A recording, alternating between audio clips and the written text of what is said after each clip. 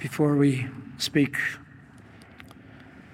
about the words of the gospel, which is very close to us. There's one of the gospels. We don't have to really memorize the gospel because we already have it in our hearts. But before we talk about the gospel, I want to touch bases a little bit today on the first reading from St. Paul. And as you have, and all of us who have been following the daily readings, we know that this letter, the second letter of St. Paul to Corinthians, is a very personal letter. He really shares his heart continuously. He opens his heart in different ways. He's not only teaching and giving instruction, but he also looks upon himself as the one who brings this truth, brings this gospel, and he realizes also his own limitations, or perhaps sometimes he wants to share those limitations with his Christian community. And so what does St. Paul speak today to the Christians in community? He expresses his concern about them. He expresses his concern. First of all, he says, all of you, and we know that Corinth was a major port city, a lot of influences, a lot of people there, a lot of philosophical movements, schools, everything is there. It's just like everything that, perhaps the closest to our society today. You go where you go to California, you see the advertising of all kinds of things, self-help systems, whatever it may be. And so St. Paul says to us today and to the Christian communities, I'm concerned about you. And why am I concerned? Why am I concerned? And I'm, in fact, jealous with the jealousy of God. Why? Because your faith seems to be very unstable. You receive the truth, and yet you're affected and influenced by others. And so he says, I am so concerned because I'm like the one who has betrothed you to a husband. And I watch you, and I see that you're not exactly firm in your belief. You're not exactly firm in your faith, that you're still wavering. And so he gives this example. He says, just as Eve, even though the Father has created them, even gave them paradise, and that she was affected, influenced by the evil one, began to introduce a distrust in God's plan, God's gifts for our first parents. He says, in the same way, I see same thing happening to you. The evil one wants to undermine your faith, wants to take away that purity, that beautiful gift that he gave you, and he wants to take it down, a couple notches down, and perhaps even hurt and wound you. And so St. Paul is very realistic. He knows that in human life is not only grace that is operative, but also the temptations, the trials. The adversary, the liar, who's always part of our human existence, the whispers, our disorders, the disorders of others, they have an effect on us. And so this beautiful gift seems to be always contested. And so St. Paul says to the Christian community, just because you have these super apostles coming, these educated, so-called educated people from Alexandria, who are easily persuading you, but are they really teaching and preaching the truth? Are they teaching and preaching the true Jesus whom I have introduced to you? I may not have the ability to be a great speaker. I may not be able to speak in a way that they do. And they may give you all kinds of quotes of everything. And you seem to gravitate right away to them. Well, they're educated, they're from these great schools, the great school of learning. Alexandria is this great hotspot of philosophical thinking, and they are well educated. They received their degrees in speech making, rhetoric, and so all of a sudden, yep, your ears go up there and you want to hear. And so St. Paul says, yes, I am not educated. I'm not that educated, and yet I am giving you the truth, the revelation, the true Jesus. Don't abandon him just because somebody speaks more beautifully than I do. And then he says further, remember, they're charging you. A great speaker wants to have a nice collection at the end, and perhaps maybe an entry fee, and says, I have not done this. I have not done this. As a matter of fact, I didn't even ask you to support me in being here. As well-to-do you are, I have received assistance from others, those who are poorer. Other places, they gave me the assistance so that I won't be able to charge you, because I didn't want to say that I have come here just to make money. I have come here with pure intention. And at times when I'm able to, I am working with my own hands. I was a tent maker, as you know. So he would pick up the job wherever he would go, because there's always a need for tents, especially at that time, and even today too. So he would work. And so he says, am I foolish in doing this? No, because I love you. I care for you. I don't want to give you even a type of a impression that I want to charge something. No, I want to give you for free. And so we see how St. Paul tells us not only what the gospel is all about, but he shows us his own heart. He shows us the heart of a preacher, the cost of discipleship. He speaks of how important it is for us to share that faith from the depths of our heart. And so this is what we have today in the first reading. And so he wants us to, St. Paul wants us to know that our faith, and this is what he's inviting Christian community to look right into the heart of the gospel. Don't get persuaded by all kinds of ideological things, which often sometimes, or even preachers or even others would wish to lead you into. No, because you have been betrothed to Christ. I want you to remain there in that purity of who you are. So now the second aspect today is our Father, the prayer of our Father. And you see, here we are. This is part of the Sermon on the Mount. When Jesus speaks, he's the new teacher, new Moses, not eliminating anything which Moses gave, but fulfilling it. Not an iota of the law given by God to Moses will be removed, but it will be deepened. And only the Son of God can help us to deepen our understanding of the commandments, can deepen our understanding of what prayer is, can deepen our understanding of how we are to be related to God, because he is the one who knows. He's the one who knows. He's the one who knows because God the Father has sent us his Son, the divine Son, and he's the one who is able to lead us to that depth of relationship that God has prepared for us. He's promising that he wants us to have.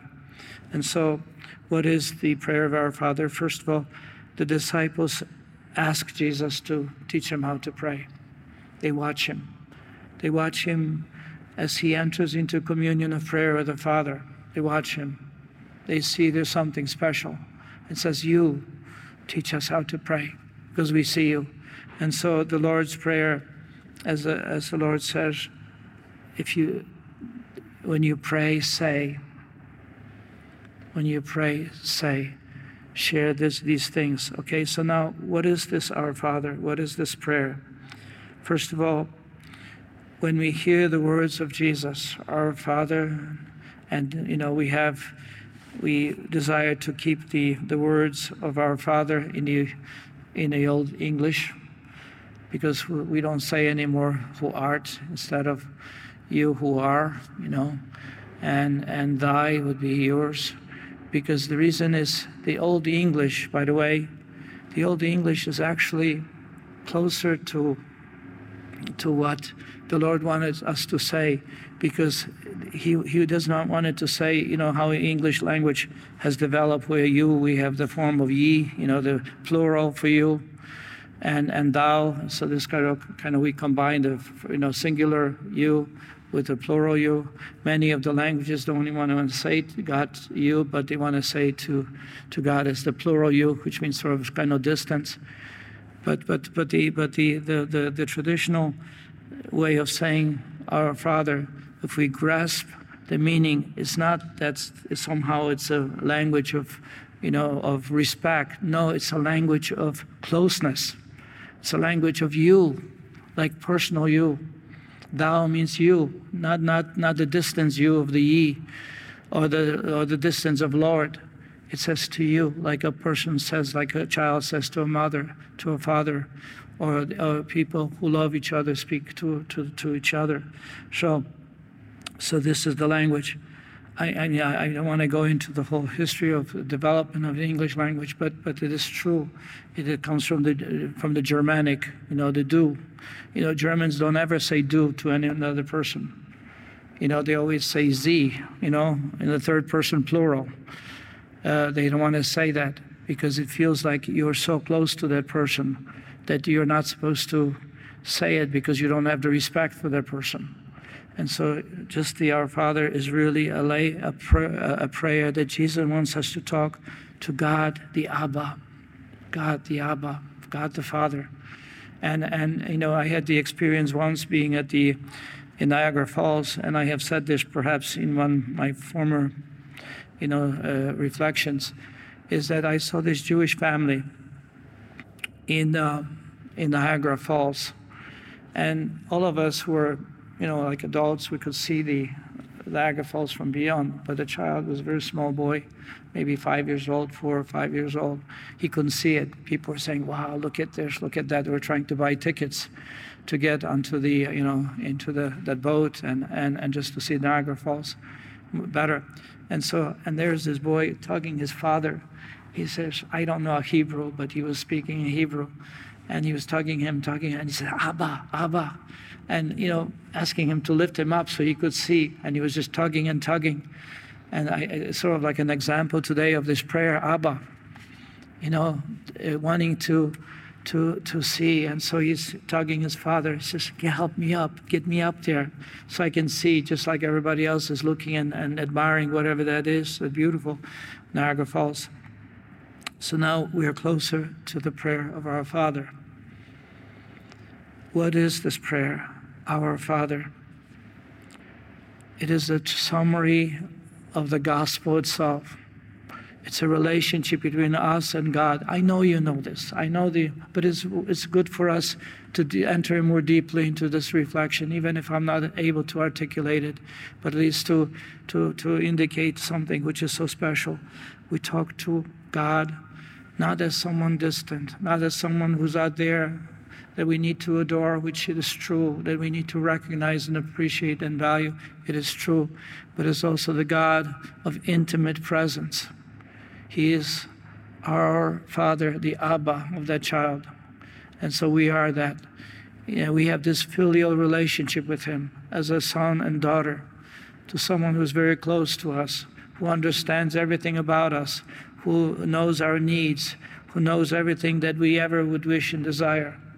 And so when we pray, Dear Our Father, what do we say? First of all, we turn as sons and daughters. We are filled with hope. People who have no hope, they don't want to pray. We are filled with hope. We know that he hears us. We know that he can do something about. We know that he can accomplish and fulfill the desires which we have. But the Lord, to our Father, orders our prayer. What should we ask first? Because this is what the disciple says, you teach us how to pray. So the Lord said, don't babble. We can, that's number one, which means that speak from the heart. And so when we say our Father, first of all, we recognize that God is our Father. He's the only one. There's no other. He's our Father. We're in a group. We're not just individuals. It's not my Father. He's going to do this he's our Father.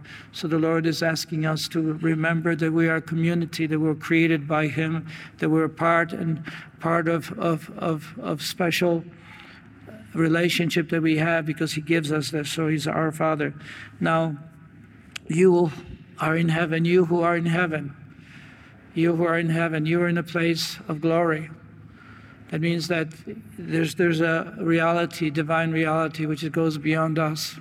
And yet, you are our Father, and you are in heaven. You who are in heaven. And then the expression, hallowed be thy name. May your name be made holy. May your name be made holy by everything I do, everything I say. That's the first thing we ask. from God is that your name be recognized as the Holy One, the one who is merciful and Lord and God, that we don't diminish your name by my actions, by my words, that I don't diminish the reality of who you are. You are our Father, and yet you are the one whose name should be made holy. Hallowed be thy name. May your name be made holy. Hallowed be thy name. Thy kingdom come. May your kingdom. Christ came here to bring forth the kingdom of God to this earth. He came here to bring forth the kingdom of justice, kingdom of love, kingdom of mercy, kingdom of true respect and care for one another. This is the divinizing power that he gives to us. That is his kingdom. So we ask not only that his name be made holy, but that we may receive that fullness of the kingdom here already. And that fullness will only be there given to us at the end of time. So may your name be made holy, but also may your kingdom come. And then the third request is that God's will may be done here. And what is God's will? Our salvation. So we're asking, Lord, help us to be saved. Lord, help us to be made holy. Lord, save us to be fulfilled by that promise that you give us. And as the fulfillment is he wants to divinize us, transform us. So that's why the Our Father, the first portions of the prayer, I know we pray so quickly and we just kind of don't even know what we're saying many times. Well, at least we're saying it, but we just don't know what we're saying. But should we know? Should we realize? Should those words, would we utter, even we say it quickly, should our awareness be there with that prayer? Because that awareness is essential. We know that what we do. And then afterwards we pray for the things that we need here on earth. Give us this day our daily bread. Give us this daily sustenance that we may live, that we may be able to function, that we may be able to exist. And not only that, some add, because the word says this daily or consubstantial bread, give us this give of yourself as well, the Eucharist, the spiritual gifts that we need for the daily sustenance. Give us this day our daily bread and forgive us our trespasses. And this is one of the elements that the Lord underscored. Forgive us as we forgive. Forgive us as we forgive. And then at the end of that prayer, the Lord repeats the same thing. The Lord repeats this prayer. If you forgive others their transgressions, your heavenly Father will forgive you. But if you do not forgive others, neither will your Father forgive your transgressions. I tell you, this is a tough invitation. Very, very difficult, because we have hard time letting go. We were wounded badly, and our pain is so great sometimes we are just not able to let go. And the Lord is asking us to let go, but how can we let go when we are not able to? Well, we have to say, Lord, I can't do it. You have to help me. You have to help me because I can't do it. See, emotionally, I am so bound. I'm so tied down to that hurt, pain, whatever it may be, or the injustice that was done to me, that I'm not able to let go. But you can. You can. You're able to do so, even if I don't wish or desire, because I'm not able to. But I have to say to the Lord, Lord, help me to desire, because I'm not able to do so. So therefore, the prayer is still valid, because we forgive even if we can't do it, but we can say, Lord, you help me, and somehow in that desire to overcome is already, that gift is given to us. And so very, very important. We know that, on the psychological level, how many studies are done. We know that we can't heal unless we let go. Can't. Because it poisons us. That poison is actually so terrible because it's destroying us. So that the Lord is asking us to be freed.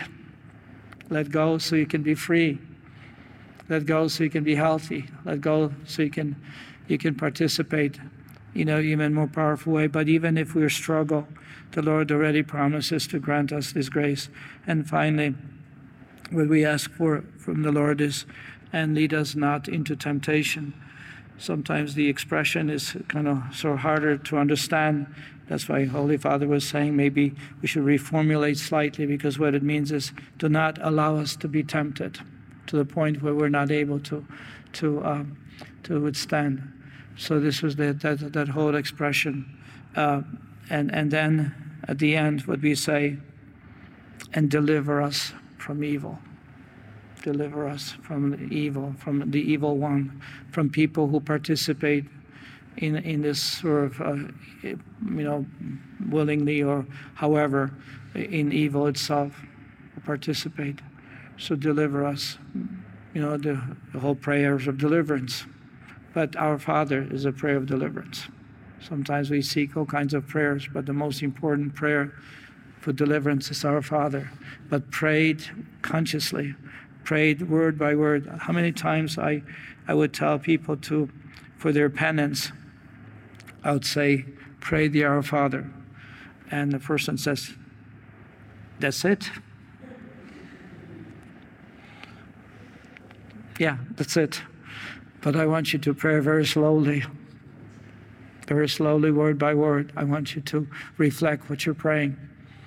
And so that's it is not just that's it. Remember, St. Teresa of Avila, when she was going through all kinds of trials and problems and so on, and her spiritual director gave her, the way I understand, gave her to pray 3 times Our Father. That's all. She said, that's it? Yes, that's it. And then at the end, after she prayed Our Father only 3 times, later on she wrote a book on Our Father. Because it's not possible for us just to go through the words of prayer and then say that this prayer is not as important or it's not as powerful. You look at the catechism. I love to have you, all of you. I don't know if you have catechism in your possession, but please get one. And look at the part 4 of Catechism, which speaks of prayer.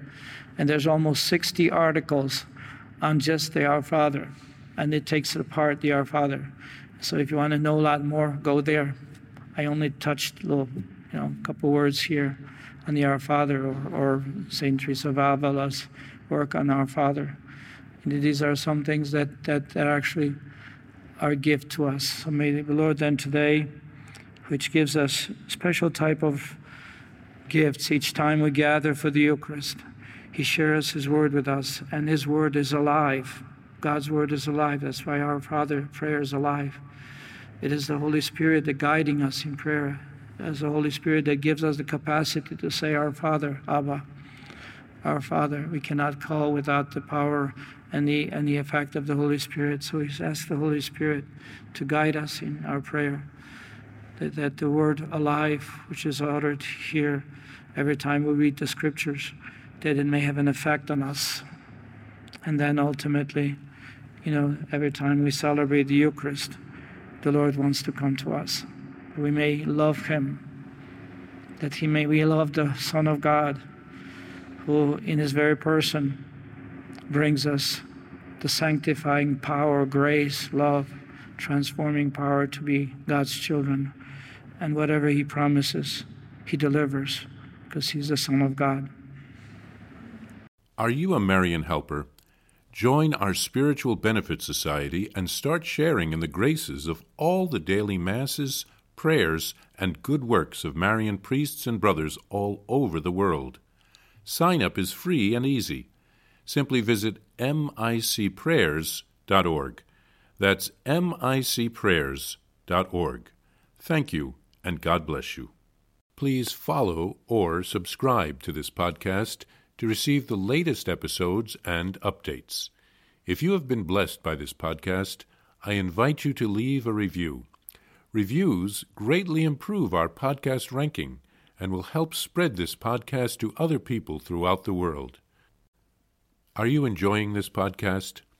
I invite you to listen to more shows brought to you by the Marian Fathers of the Immaculate Conception. Join us daily for enriching spiritual content, which will help you on your journey with Jesus Christ. Simply visit DivineMercyPlus.org for a complete list of our shows. That's DivineMercyPlus.org. Are you a Marian helper? Join our Spiritual Benefit Society and start sharing in the graces of all the daily masses, prayers, and good works of Marian priests and brothers all over the world. Sign up is free and easy. Simply visit micprayers.org. That's micprayers.org. Thank you, and God bless you.